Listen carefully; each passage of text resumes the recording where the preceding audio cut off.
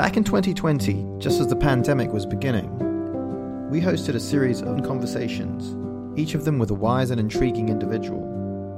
As we recommenced the series in 2022, we created this summary of some of the best outtakes for you to dive into and reflect on wiser conversations. We hope you enjoy this look back and encourage you to share the episode with friends and colleagues. We should allow for our insignificance. We should fade into the background, but no parent wants to hear this. Every parent gets upset. They want to be the first love and the greatest love of their children. I mean, it's really twisted how needy we are. Most parenting advice would suggest that you're here to raise your kids. Dr. Shefali suggests it's the other way around. Oprah says her ideas are a paradigm shift that can change the world.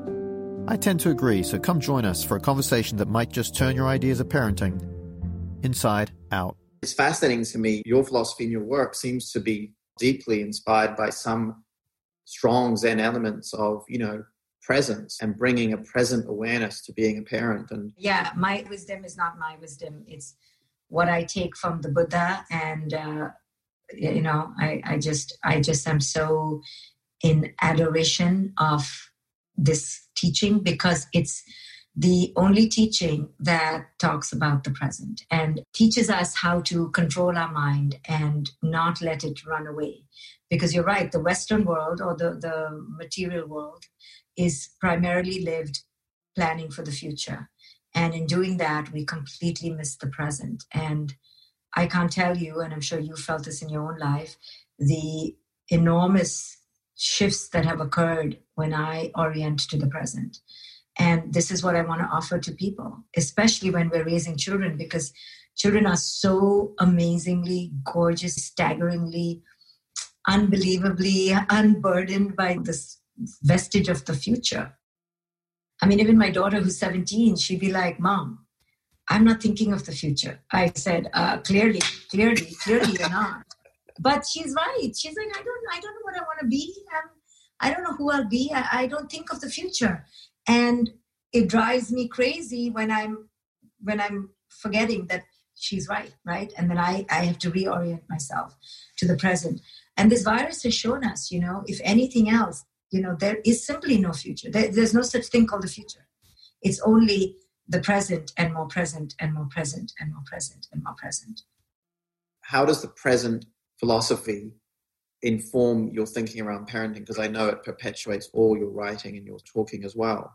Well, yeah, it's not about you don't plan. You make plans, but you make plans knowing that they are, bubbles that could burst as easily as a flame goes out. They are ethereal, they are transient, but you make the plan.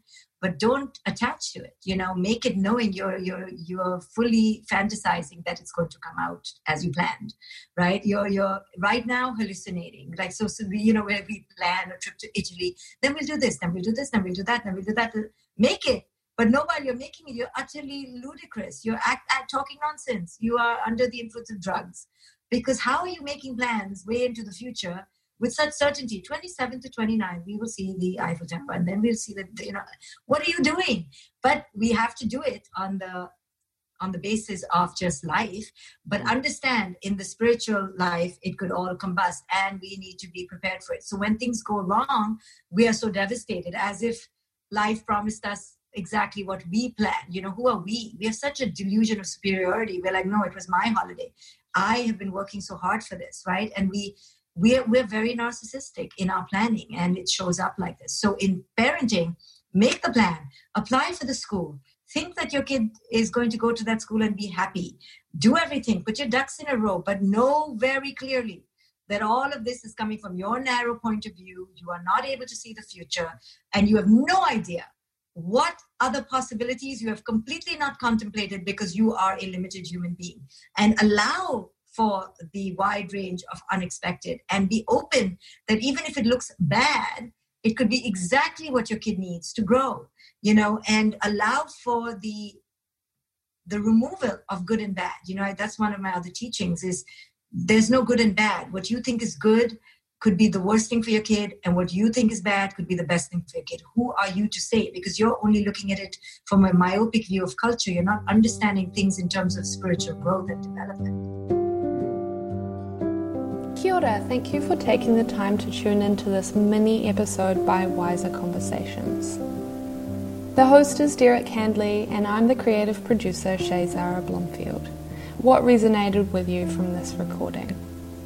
Maybe you want to reach out to us on social media, share the link with a friend, or leave a review. All these things support us, and we love to hear feedback. If you want to hear more, you can find the full episode and others from Wiser Conversations on your favourite podcast app. We hope you'll join us again soon.